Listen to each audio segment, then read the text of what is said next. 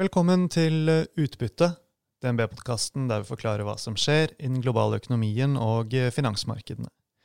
Jeg er Marius Brunhaugen fra DNB Markets, og i denne oppdateringen skal det handle om det amerikanske presidentvalget. Og jeg understreker at når dette spilles inn, er ting fremdeles uavklart når det gjelder utvalget av det amerikanske presidentvalget. Klokken 13.00 tidligere i dag, 4. november, holdt Knut Magnussen, som er makroøkonom og USA-ekspert her i DNB Markets, sammen med rente- og valutaanalytiker Ingvild Borgen Gjerde, et direktesendt webinar om det som foreløpig er status for valget, markedsbevegelser og konsekvenser for økonomien. Og det opptaket, det skal dere få høre nå.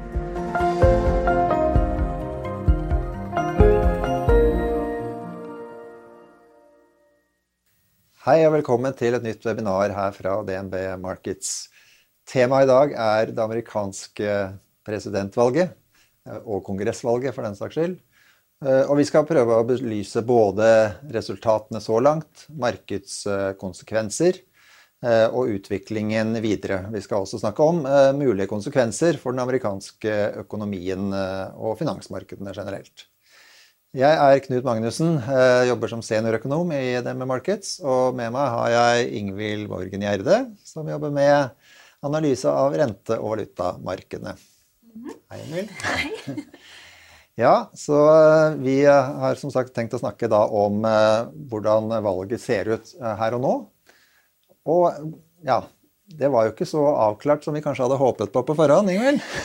Nei, det var det ikke. Det var ikke så avklart som vi hadde håpet på, og det var ikke så avklart som meningsmålingene antydet. Så vi er jo igjen i en situasjon nå hvor meningsmålingene har tatt feil. Det kan vi slå fast, de har tatt feil. For de viste at Biden skulle vinne. De antydet også at demokratene skulle ta senatet, og at vi skulle få en såkalt blå bølge. Men det har ikke skjedd. Og det vi står med nå er jo en veldig uavklart situasjon. Veldig høy usikkerhet. Det er veldig jevnt mellom de to kandidatene. Så vi må jo prøve først å gjøre en liten sånn oppsummering da. Hvor står vi nå? Hva vet vi? Og hva blir viktig å følge med på fremover? Kan du ta? Vi har jo med et kart. Ja, vi har med et kart fra CNN, er det vel, som har tegnet inn de statene som Trump har vunnet, og de som Biden har vunnet. Og så er det noen grå som er fortsatt uavklarte.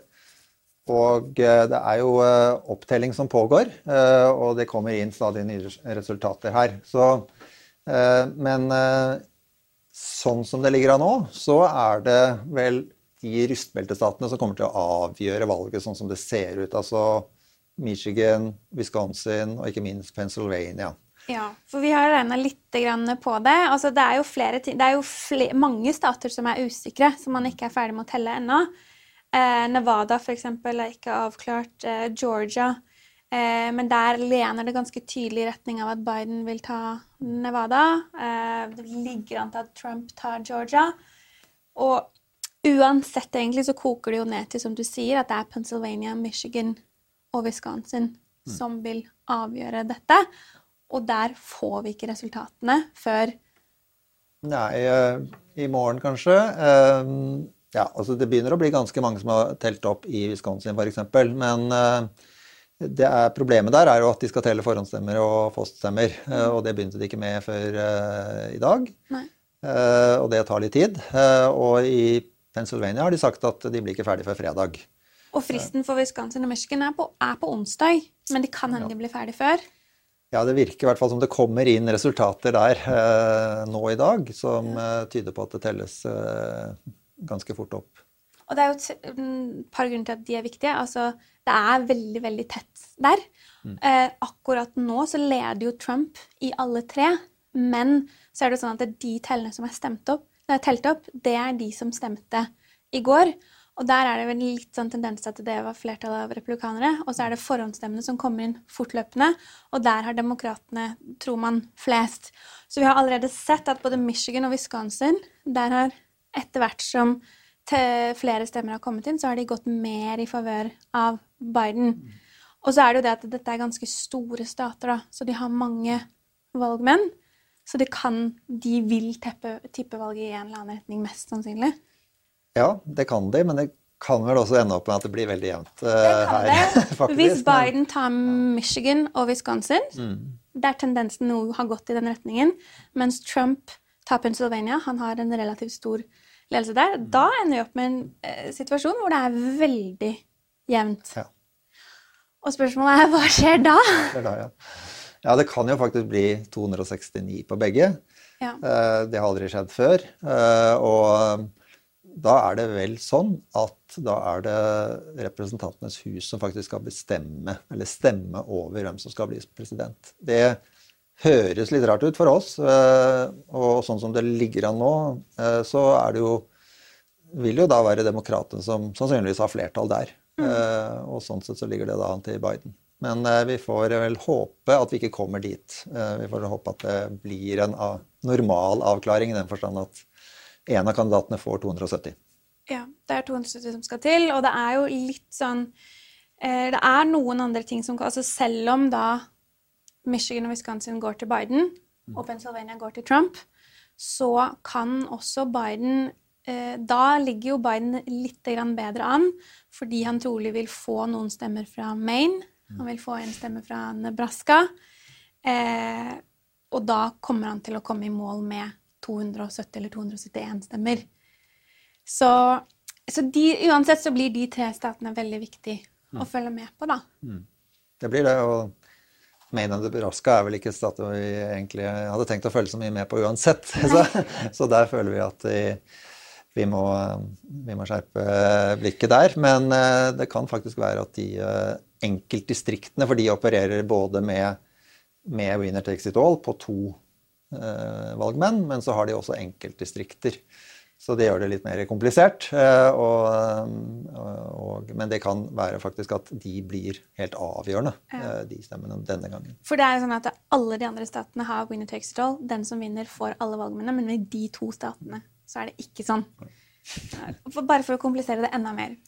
Ja, så vi kan vel konkludere på presidentvalget at uansett hvem som vinner, så blir det et jevnt resultat. Og så er det muligheter for en avklaring i morgen, men mest sannsynlig må vi vente til fredag. For å vite Pennsylvania, for å vite det endelige resultatet. Ja. Men det er ikke helt sikkert at vi får resultatet da heller? Eller? Nei, Trump har jo allerede vært ute og sagt at det er ikke nødvendig å telle mer, for han har vunnet. Vil egentlig ikke, han synes ikke det er nødvendig å telle disse ekstra stemmene.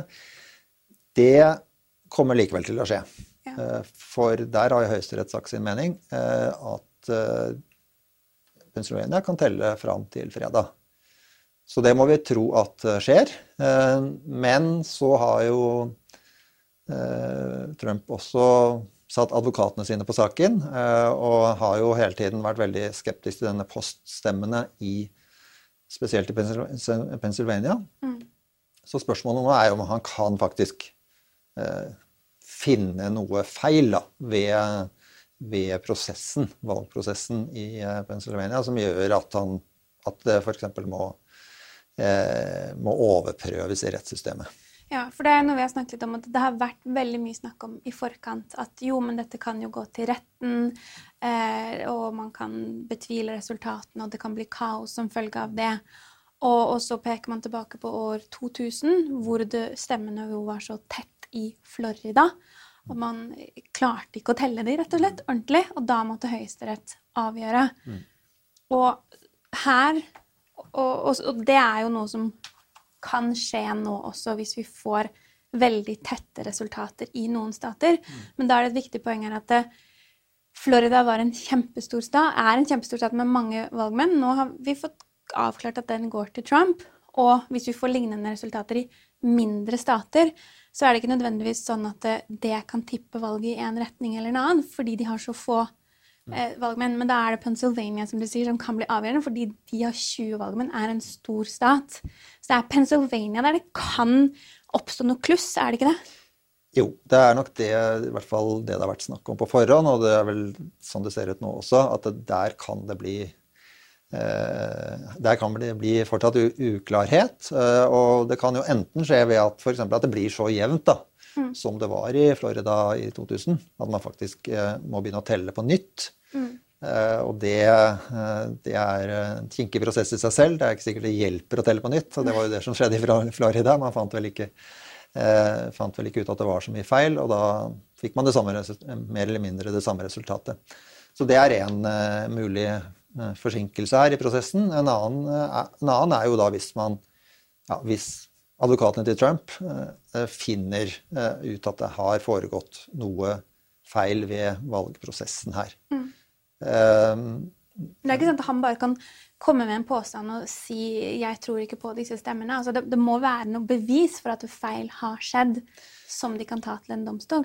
Det må vi da tro at det er sånn, og det er jo ikke uten grunn at det er Høyesterett faktisk som er inne i bildet her, som allerede har vært inne i bildet på forhånd med å sagt at de tillater telling 3 dager etterpå, men også Høyesterett som var avgjort i 2000, da det var helt uavklart da, i Florida. Så vi må tro at det skjer denne gangen også, hvis det blir virkelig slik at man finner noen feil, og så er det uenighet mellom de to partene her. Ingen vil erklære seg som taper i valget, så kan det gå til Høyesterett denne gangen også.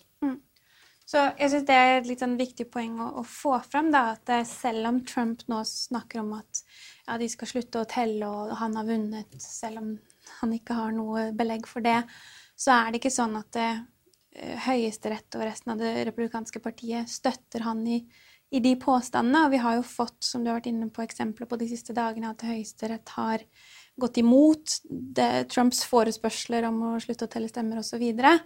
Så det at Trump holdt denne talen sin som han gjorde, som sjokkerte mange, kanskje egentlig ikke var så overraskende gitt det vi visste om han på forhånd, det i seg selv er ikke nok til å skape kaos. Det må være noe helt eksplisitt man kan peke på, og der er det risikoen i Pennsylvania da, at man skal følge litt ekstra med der da. Ja. Det er det. Så det er vel hovedsakene rundt presidentvalget. Men så har vi jo tenkt å snakke litt også om senatsvalget og valget i Representantenes hus. Som vi jo har vært inne på tidligere når vi hadde webinar om dette i forkant, at det er jo egentlig det viktigste sånn fra et økonomisk ståsted, og dermed også et markedsståsted. Og i senatsvalget så har vi jo egentlig fått en avklaring langt på vei. Da. Vi er rimelig sikre der. Ja, vi er rimelig sikre der på at republikanerne beholder flertall i senatet. Vi får ikke da en såkalt blå bølge, som det var mye snakk om i forkant, at demokratene skulle ta senatet og dermed ha hele kongressen. Det ser ikke sannsynlig ut. Nei, det ser ikke sånn ut. Demokratene har vunnet 2 plasser som republikanerne holdt, altså 2 senatorer som bytter. Men på den annen side så har republikanerne tatt Alabama, som var forventet, så det er netto gevinst bare på 1 her. Så da er vi egentlig bare for demokratene. Og de trengte 3 eller 4? De trengte 3 for å komme opp til 50-50. Ja. Så som det ser ut akkurat nå, så ligger det an til 48-52. Det kan bli 49-51 her også. Det er til og med det må til og med være en ny valgrunde i Georgia for begge senatorene der. Så der er det fortsatt uavklart. Og alle stemmene er ikke telt opp i senatsvalget heller. Men det skal nok mye til at det blir noe annet enn et republikansk flertall i senatet, sånn som vi ser det nå. Ja. Og i Representantenes hus så går det i retning av demokratisk flertall fortsatt. Der ser det ut at de taper litt, men de hadde en relativt komfortabel margin der med en 35 cirka representanter å gå på. Så om de taper en 4-5 stykker, så har de fortsatt et klart flertall. Men der er det heller ikke alt helt opp ennå. Nei, men vi kan trekke ganske sikre konklusjoner på at demokratene beholder Representantenes hus, republikanerne beholder senatet. Det blir dermed en delt kongress, og så er det om vi får enten Trump eller Biden som president. Som selvfølgelig er ekstremt spennende, men når vi tenker på økonomiske implikasjoner og markedsimplikasjoner, så er det jo dette med senatet som er viktig. Og En ting som det har vært veldig mye snakk om, jo det med finanspolitisk støttepakke. Og en grunn til da, at markedene og investorene så på Biden-seier og blå bølge som noe positivt, var jo det med at man tenkte at sjansen for en stor finanspolitisk støttepakke var mye større. Nå faller jo det litt bort. Og det jo litt vanskelig å si noe om hva skal skje nå med denne finanspolitiske støttepakken, når vi egentlig har en status quo i Kongressen, men kanskje uendret, eller skiftet av president. Hva tenker du der? Ja, nei, for det jo egentlig to spørsmål. Det ene jo liksom når kommer den, hvis den kommer. Pakken, ja. Og vi tror at den kommer. Og så det hvor stor den blir, hvor omfattende den blir. Og det var jo sånn at når de forhandlet forkant av valget, så ble det stadig mer enighet mellom demokratene på den ene siden og Trump og Mnuchin på den andre siden. Så da så det ut til å gå mot en veldig stor pakke. Demokratene ønsket jo 2200 milliarder, like stor som den første pakken. Men det var før valget, og det var Trump som kjørte den prosessen, og republikanerne i senatet ønsket ikke å bruke så mye penger. Nei. Og nå, når vi nå får valget bak oss, så kan vi tenke oss at ja, da det kanskje mindre taktisk spill rundt dette, men da det fortsatt slik at det senatorene som skal vedta dette, og republikanerne må, gitt at de får flertall, som vi tror da, så det de som skal vedta det, og at de har endret så veldig syn i mellomtiden, det tviler vi på. Ja. Jeg vil jo tenke da, fordi at man har jo sett på historisk da, at republikanerne går for å være mer sånn gnine på lommeboka og ikke ønsker å bruke like mye penger på demokratene. At den oppfatningen egentlig litt feil. Den gjelder stort sett når det en demokratisk president. Da republikanerne veldig motvillige til å bruke penger. Så sånn sett kunne man jo tro at argumentere for at Biden som president, fortsatt delt kongress, det vil gjøre det enda vanskelig å få gjennom en pakke, fordi da vil republikanerne stille seg enda mer på bakbeina, mens med Trump, som jo har pushet på, så kanskje sannsynligheten øker, men det kanskje helt ikke sånn. Jeg tror du har rett i det, hvis vi ser på alle disse episodene med dette gjeldstaket og shutdowns og sånne ting. Særlig under Obama så var det veldig sånn at republikanerne... Da var det jo veldig motvillige. Ja, de lagde trøbbel sånn sett. Men nå må vi huske at denne pakken her, eller disse pakkediskusjonene, det jo rettet inn mot tiltak for økonomien som inne i en krise som følge av pandemien. Og smittesituasjonen i USA har jo bare forverret seg i det siste, den også, som vi har sett spesielt mye av i Europa også da. Så det nok ikke noe tvil om at politikerne kan enes om at det behov for mer stimulanser og mer kanskje hjelp også til lokale stater hvor man må stenge ned. Og det tilsier jo at det blir vedtatt en pakke, selv om det kan være uenighet om størrelsen. Og uavhengig av hvem som blir president. Ja. Men vi tenker vel at det lite sannsynlig nå at demokratene får gjennomslag for en så stor pakke som de ønsker. På 2,2 millioner dollar. Ja, og der var det jo også en stor del av det, var jo også overføringer til lokale myndigheter, og det var særlig det som republikanerne var imot da.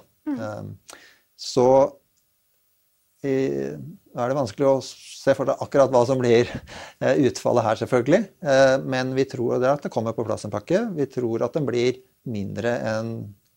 vesentlig mindre må vi si, kanskje størrelsesorden 1000 til 1500 eller noe sånt. Og så det mest sannsynlig at det ikke kommer før på nyåret, etter at på en måte vi har fått på plass en ny kongress og en ny president. Ja. Det virker jo veldig usannsynlig. Nå kommer det til å være en lang periode, eller i hvert fall frem mot nyttår, da, med litt omrokeringer. Ja, det en sånn såkalt lame duck-periode, hvor det kanskje normalt ikke skjer så mye. Det klart, hvis man så for seg nå at det var et veldig akutt behov for å komme med stimulanser, så kunne det noe skje. Ja, hvis smittetallene økte kraftig og... Ja, de har for så vidt økt en god del, men det ikke sånn at det massive nedstengninger på gang i de amerikanske statene som rammet av smitten nå. Nei. Og da det litt vanskelig å se for seg at dette skal være et veldig akutt behov i de nærmeste ukene. frem mot nyttår. Så det tilsier nok at dette kanskje kommer ut i januar, etter hvert som vi inne i en ny periode. Den nye presidenten blir innsatt 20. januar. Så hvis vi skal...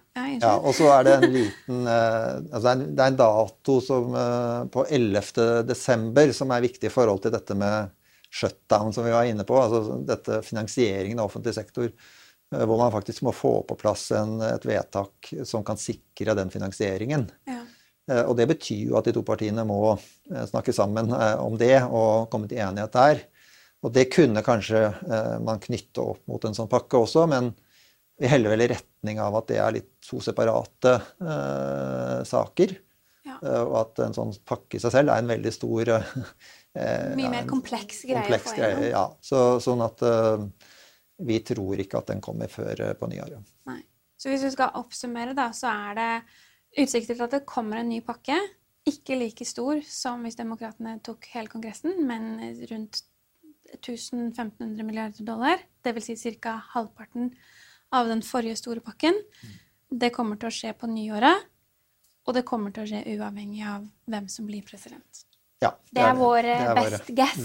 Best guess. Vi kan ikke være sikre på dette selvsagt, men det synes vi virker sannsynlig. Ja. Men så det jo på også, det jo litt interessant det da, at nå vi kjempespent på hvem som blir president, og det det store spørsmålet som alle sitter og følger med på, men det har ikke så mye å si for akkurat det med finanspolitisk pakke, som har vært kjempefokus I markedet, og det har jo egentlig ikke så mye å si for den økonomiske politikken på lengre sikt heller, nettopp på grunn av at kongressen forblir delt. Ja. Men det noen nyanseforskjeller? Ja, det det jo, og så det viktig å påpeke at det dreier seg om den innenlandske økonomiske politikken I stor grad. Det den som altså, krever bevilgninger I kongressen, som alltid må gjennom begge kammerne. Mens for eksempel dersom Trump skulle bli gjenvalgt og ønske å fortsette å kjøre en heftig handelskrig mot Kina, så vil han gjøre det, uavhengig av sitsen I kongressen, for eksempel. Og handelspolitikken generelt vil han på mange måter styre. Men det var på en måte ikke det store spørsmålet I forkant av valget heller. Det var jo mer det på Biden ønsker for det første økt forbruk, ta opp mer gjeld og stimulere økonomien, så man så jo for seg sånn positivt vekstscenario under Biden. Republikanerne og Trump ønsker ikke det, så mindre sånn vekststimulerende politikk på sikt. Og så det Biden som ønsker høyere skatter, mer regulering av tech-selskapene kanskje, mens Trump på det motsatte der. Så det var jo det var usikkerhet rundt, men ingen av de tingene vil jo nå altså... Nei, nå blir det vanskelig å få gjennomslag for de politikksatsningene, man kan si da, som begge gikk til valg på, fordi de spriker I helt forskjellige retninger. Når Trump vil ha skattene ned, så vil Biden ha skattene opp. Ja, og selv om Biden blir president, så har han da republikanerne mot seg I senatet på det, og kommer ikke til å få gjennom det, mest sannsynlig. Nei, på skatt så blir det helt umulig. På andre saker, og også utenom det økonomiske, så det selvfølgelig kanskje større muligheter for å likevel skaffe seg flertall, men det blir uansett en mer krevende prosess da, en mer langsiktig prosess gjerne også. Og da blir det litt opp til den kommende presidenten, hva skal prioriteres? Hva vil man satse mest på, egentlig? Og det gjelder jo da uavhengig av hvem av de to som blir valgt, og den som da blir valgt må jobbe hardere og kanskje mer inn mot kongressen da, for å få til å få flertall for sine saker. Men et område som på en måte begge har vært ganske enige om, det å satse på infrastruktur, for eksempel. Så der kunne man kanskje tenke seg at der burde det bli enighet. Men det gikk jo faktisk også Trump til valg på for 4 år siden. Uten at han har greid å gjennomføre så mye på det. Og det har strandet mer på det finansielle, da. Hvordan det skal finansieres. Og det har neppe blitt lettere å komme til enighet nå, etter at man har brukt veldig mye penger på andre ting under pandemikrisen.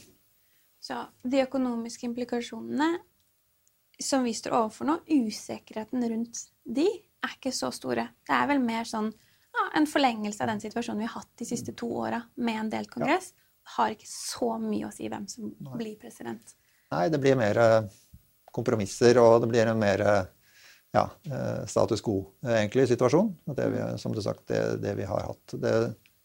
Skattekuttene som Trump fikk til, det var jo i 2017. Det var i den første perioden, da han hadde flertall i begge kamere. Ja.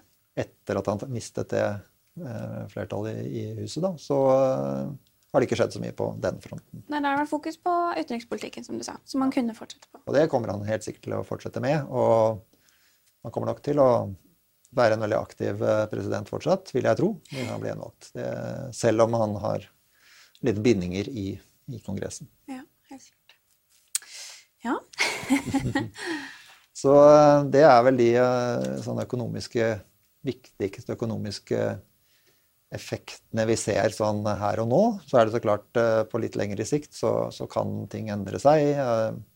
Om 2 år så det vel mellomvalg igjen, da kan jo sittende eller Kongressen endre seg, men i hvert fall innenfor den nærmeste horisonten her, så ser vi ikke for oss de store endringene i økonomisk politikken, sånn som det ser ut nå. Nei. Så, kjedelige greier, men... Litt kjedelig, men da det vel kanskje greit å gå over til å snakke litt om finansmarkedene og konsekvensen der etter hvert mot slutten her, fordi markedene hadde jo forventninger til dette valget, og hvordan har det egentlig gått så langt? Når vi har nå fått en veldig uavklart situasjon, skulle man kanskje tro at det var litt sånn negativt, eller skapt usikkerhet? Ja, og det har det jo ikke gjort. Børsene, de stiger. Altså, børsene i Europa ganske blandet, mens futurene, altså sånne kontrakter man kan handle, da, som sier noe om hvor børsen i USA skal gå, de ganske solid opp. Så det jo så det at vi står her nå med et helt uavklart resultat, det har tydeligvis ikke kommet som en så stor overraskelse på markedet. Det tydelig at investorene var forberedt på denne situasjonen. For hvis det ikke hadde vært det, så skulle vi sett mer negative markedsreaksjoner. Og så det litt vanskelig å forklare hvorfor markedsreaksjonene positive. For først vil jeg si at det vi ser i Europa nå det har vært veldig mye opp og ned. Det begynte jo med kraftig fall, og så har det kommet opp igjen, og så har det kommet ned igjen. Veldig volatilt. Og det jo også litt sånn uttrykk for at vi har ikke fått noe resultat ennå. Her sitter nok mange litt på gjerdet fortsatt. Og vi må nok vente oss at det vil bli ganske sånn volatilt og retningsløst til vi får et resultat. Da det litt vanskelig å forklare utviklingen i USA, som mer sånn entydig positivt. Men det som trekker opp børsen i USA, jo teknologiaksjer. Det Nasdaq-indeksen, i hvert fall når vi gikk fra pultene, som hadde steget klart mest, opp over 2%. Og det kan man jo knytte til det med at det nå ikke blir en såkalt blå bølge i Kongressen, og den frykten for at Biden og demokratene skulle kjøre på med strengere reguleringer av de store tekstselskapene, det vil jo ikke nå skje. Og det kan jo forklare hvorfor disse store tekstselskapene gjør det så bra. De gigantiske, og når de gjør det bra, så gjør børsen det bra for øvrig. Og så det jo også det, litt som man har snakket om tidligere, at disse store tekstselskapene har fungert som sånne trygge havner. Altså, de har vist gjennom koronakrisen at de har kunnet genererer sterk inntjening selv om det har gått dårlig med økonomien. Og når man nå har en uavklart situasjon, og vi ser at det blir kanskje ikke noen finanspolitisk støttepakke som så veldig stor, det blir ikke mer finanspolitisk stimuli utover med en delt kongress, da Apple og Amazon og de store fortsatt et trygt sted å plassere pengene sine. Så det en mulig forklaring da, på hvorfor børsen i USA utvikler seg så positivt.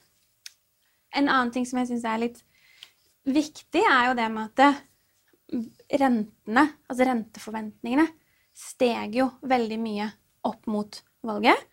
10-årsrenta i USA gikk fra 0,6% opp mot 0,9% i går kveld. Det en veldig stor bevegelse i dagens rentemarked. Og da snakket man om at jo, det fordi markedet priser inn denne blå bølgen og mye mer offentlig forbruk med Biden og demokratene, og også litt sånn frykt for at kanskje gjeldsbyrden i USA skulle stige alt for mye. Mens nå som vi har fått helt konkret avklart at nei, det blir ikke noe blå bølge, da skulle man jo tro at rentene falt tilbake igjen. Men det har de ikke gjort. De har kommet ned igjen ca. 10 basispunkter. Så det ble litt sånn uttrykk for at den renteoppgangen i forkant kanskje ikke bare var at markedet priset inn en blå bølge, men rett og slett at investorer reduserte eksponeringen rett og slett mot langenden av amerikanske statsobligasjoner, fordi man visste at dette en aktivaklasse som ville bli påvirket mye, ønsker ikke å ta noe bett i den ene eller andre retningen, og da flytter man penger ut derfra og så heller inn i cash. Sånn sett så det jo tydelig at markedet var ikke sånn overbevist om at det skulle komme en blå bølge og en Biden-seier, selv om vi fikk litt inntrykk av det når man snakket om det i forkant. Da tror jeg man skulle sett mye større reaksjoner i rentemarkedene for eksempel i dag. Så det du egentlig sier at før valget så trodde man egentlig mest på en Biden-seier, og så gikk markedene bra, men så nå tror man kanskje litt mer på Trump, og så går markedene bra fortsatt. Selv om det en veldig uavklart situasjon, og vi snakket jo om det i starten, at det kan faktisk trekke ut før vi helt tatt får en avklaring i presidentvalget. Ja, men det jeg egentlig prøver å si, jo at jeg tror markedet var forberedt på mye forskjellig. Jeg tror at det var ikke sånn som før 2016 at man trodde veldig på en Clinton-seier, og så ble det en Trump-seier. Nå tror jeg markedet var veldig forberedt. Her kan alt skje. Det kan bli blå bølge, det kan bli delkongress, og det kan bli en uavklart situasjon. Og derfor ser vi nå litt sånn rare markedsreaksjoner som ikke peker helt tydelig i en eller annen retning. Og så tror jeg også at bare det av, ok, nå har vi kommet, nå vi ferdig, og vi står her, og det en uavklart situasjon.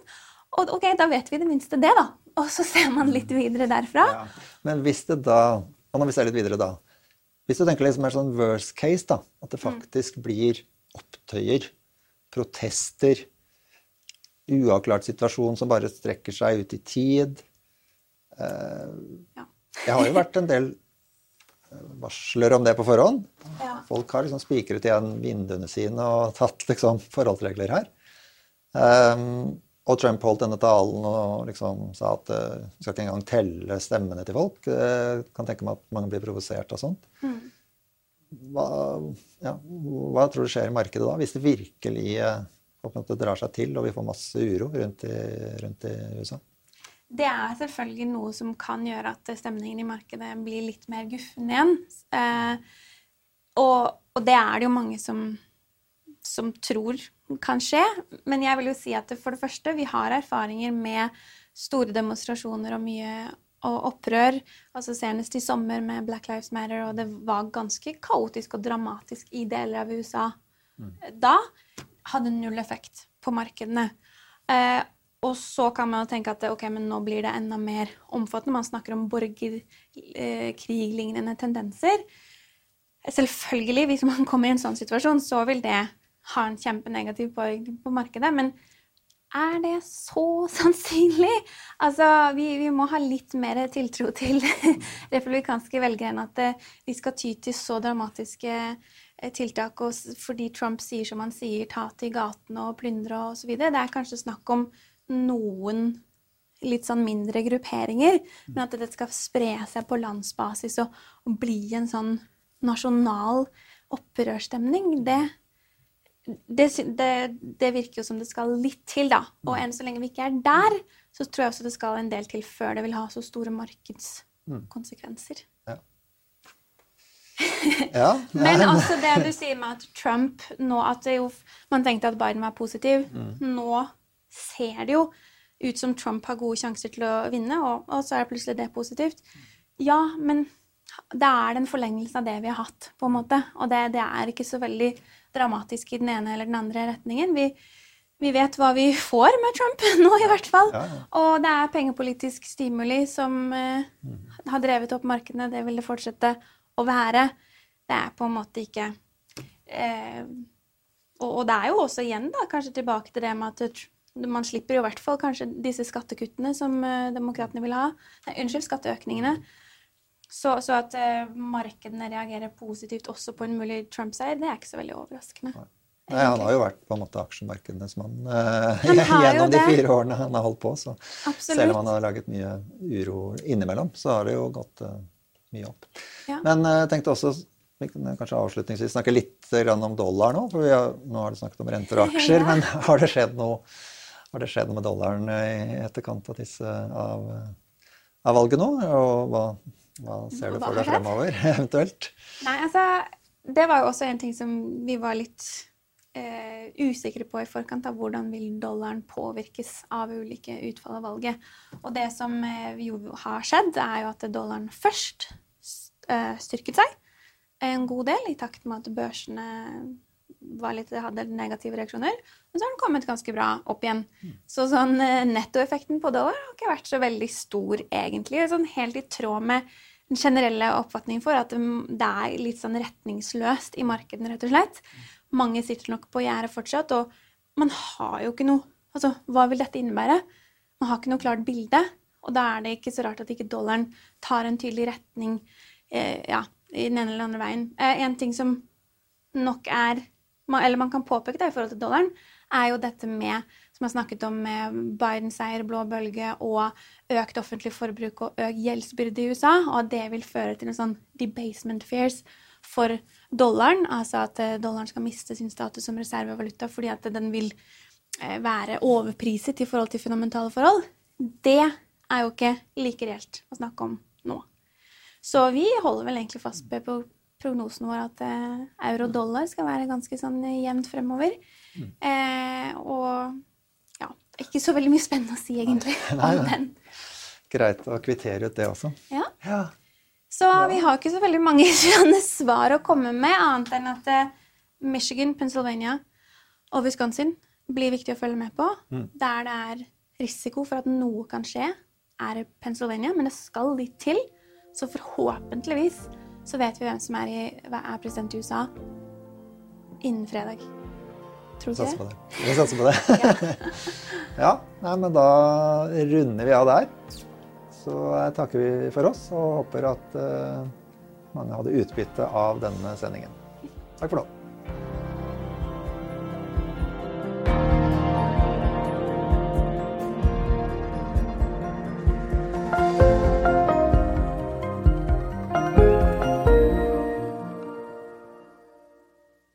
Denne podcasten og dets innhold skal anses som markedsføringsmateriell fra DNB, og må ikke oppfattes som investeringsanbefaling eller som investeringsanalyse. Innholdet skal heller ikke anses for å være investeringsrådgivning tilpasset den enkelte kundes behov. Informasjonen som gis i podcasten kun ment som generell spareveiledning og ikke ment å utgjøre juridisk, finansiell, kommersiell, skattemessig eller regnskapsmessig rådgivning. Innholdet i sendingen ikke gjennomgått eller godkjent av DNB Markets avdeling for analyse. Alle uttalelser reflekterer DNBs vurderinger på tidspunktet for den aktuelle sendingen, og kan i etterkant endres uten nærmere beskjed. DNB ikke ansvarlig for hvordan informasjon i podcasten benyttes eller tolkes. Informasjonen som henviser til historisk avkastning i finansielle instrumenter, en finansiell indeks eller prognoser gir ingen garanti for fremtidig avkastning. DNB gjør oppmerksom på at enhver investering i et finansielt instrument forbundet med risiko for økonomisk tap. Finansielle instrumenter kan både øke og minske verdi, slik at avkastning kan bli negativ som følge av kursfall. DNB tar intet ansvar for direkte eller indirekte tap og kostnader som måtte oppstå ved bruk av den informasjon som gis i podcasten.